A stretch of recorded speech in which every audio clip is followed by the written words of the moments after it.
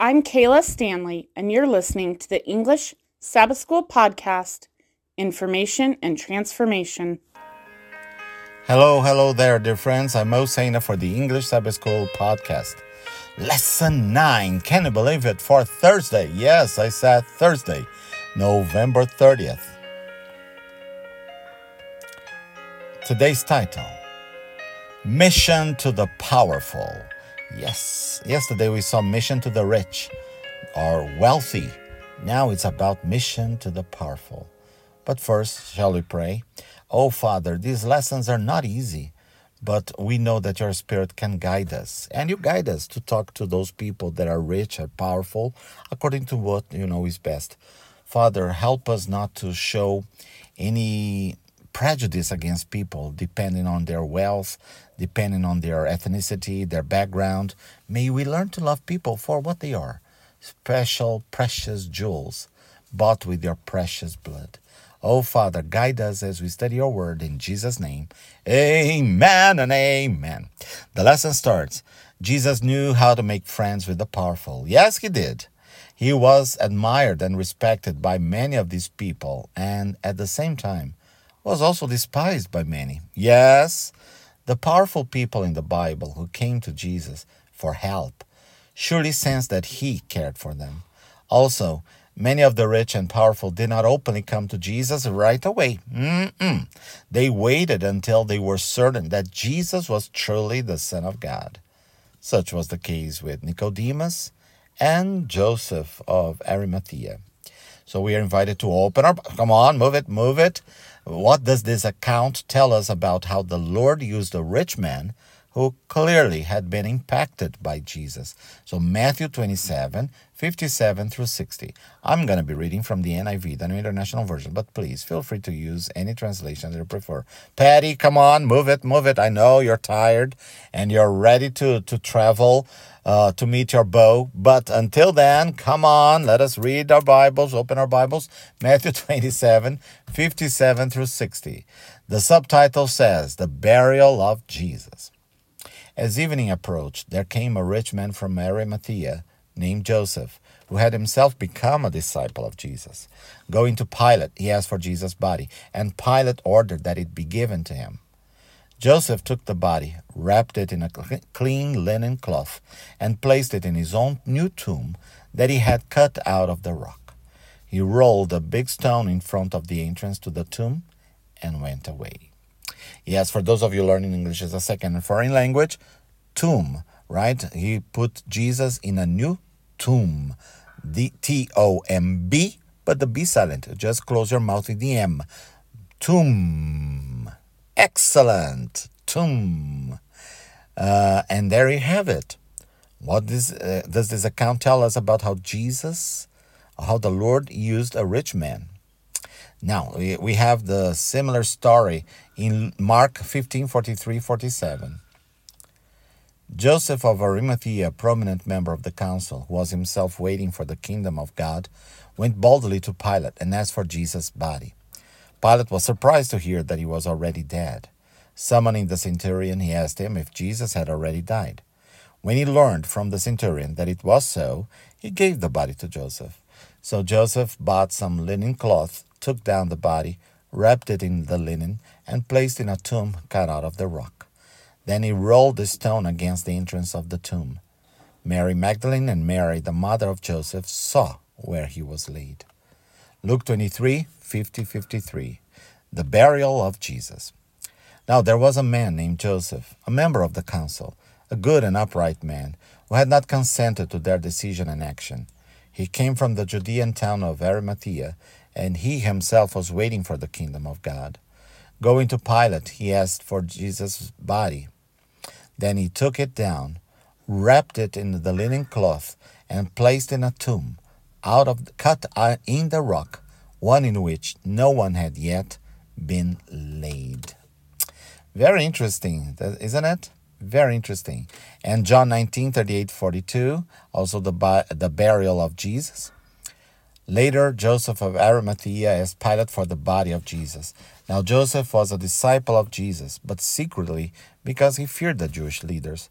With Pilate's permission, he came and took the body away. He was accompanied by Nicodemus, the man who earlier had visited Jesus at night. Nicodemus brought a mixture of myrrh and aloes, about 75 pounds. Taking Jesus' body, the two of them wrapped it with the spices in strips of linen. This was in accordance with Jewish burial customs. At the place where Jesus was crucified, there was a garden, and in the garden a new tomb, in which no one had ever been laid. Because it was the Jewish day of preparation, and since the tomb was nearby, they laid Jesus there. Wow. All the Gospels narrating that story, huh? Fantastic. Matthew, Mark, Luke, and John.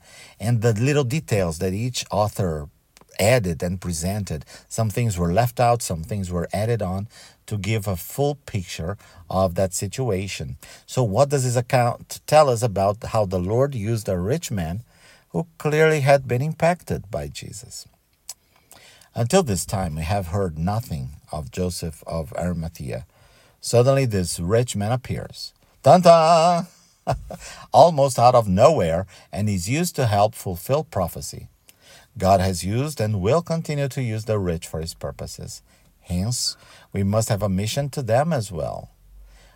Where to begin can be one of the most difficult phases in making friends with powerful people. It's true. In general, it is better not to pursue them. Yes, or they're going to put the security, set security against you. Let them come to you. Jesus did this. They became a witness to his message, healing and power from God.